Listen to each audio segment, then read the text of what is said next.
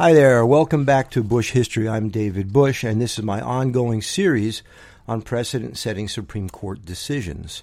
You can get additional information at www.bushhistory.net. That's BUSCHISTORY.net. And there's a whole bunch of information there on American history and a variety of topics. Today's topic is going to be Dred Scott versus Sandford in 1857. There's a lot of information for this case, so I'm going to start out by giving you the outcome, and then I'll fill in the details. Ultimately, in 1857, Supreme Court rules that Dred Scott is a slave, and as such, he has no right to sue in a court of the United States. So the Supreme Court actually avoids deciding whether Dred Scott should be freed or not.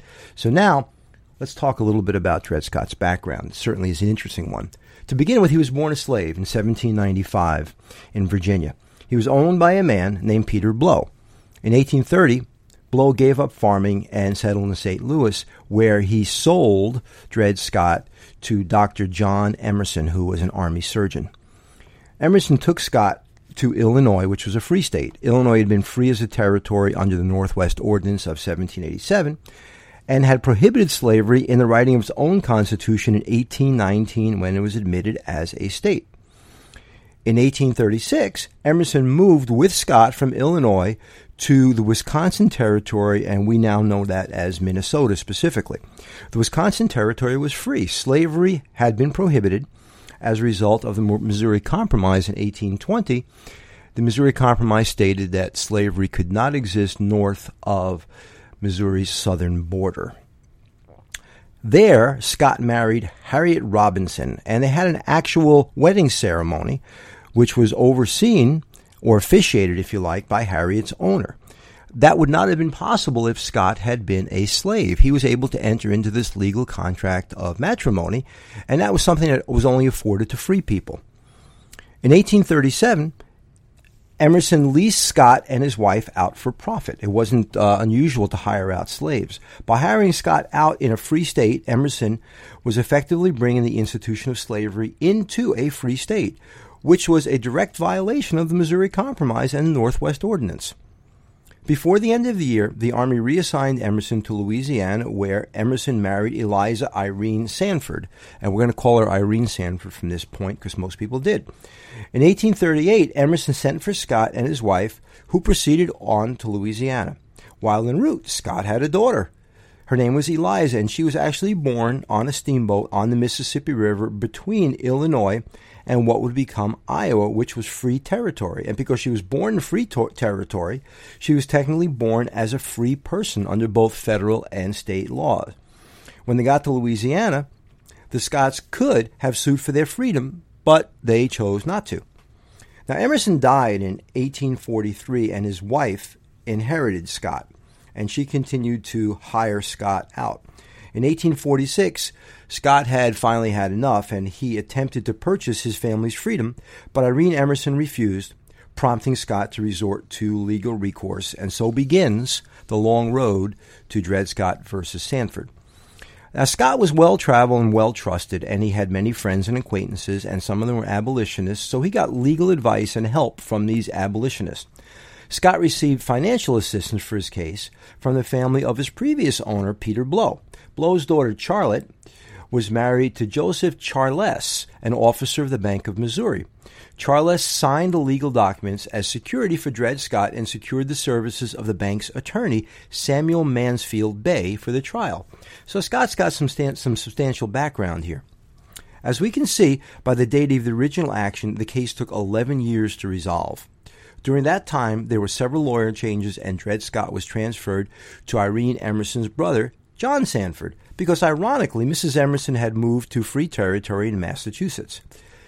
During the length of the trial, Scott continued to be leased out as labor, and the money was going to be put into an escrow account. That money would be available to Scott should he become free, or to Scott's master if he loses in court. The case meandered through the courts, and eventually Missouri ruled that Scott was a slave and could not bring suit. So now we end up in the Supreme Court. And because John Sandford was now Scott's owner of record, the case becomes known as Dred Scott versus Sandford. Now, the court has a tough dilemma here. The 1850s is known as the decade of crisis, and certainly would end with the election of Abraham Lincoln in 1860, the secession of the South, and off we are to the Civil War. And the Supreme Court is well aware of that.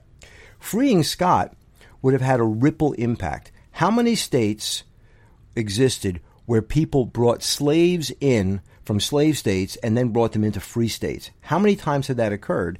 And if Dred Scott was to be freed, how many thousands of slaves would also end up being freed? We may have had the Civil War 3 years early. So James Buchanan was elected in 1856. He was a Democrat from Pennsylvania. And there is evidence that he attempted to sway the court. There are actually letters that he wrote to the court.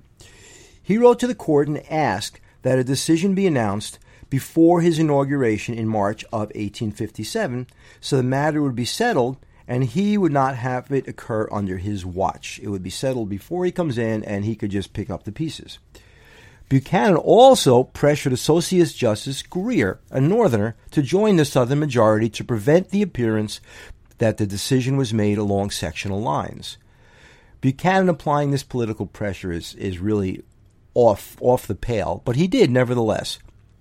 And Republicans fueled the speculation about Buchanan's influence by publicizing that Chief Justice Taney had actually told Buchanan of the decision before the inauguration. So here's the outcome.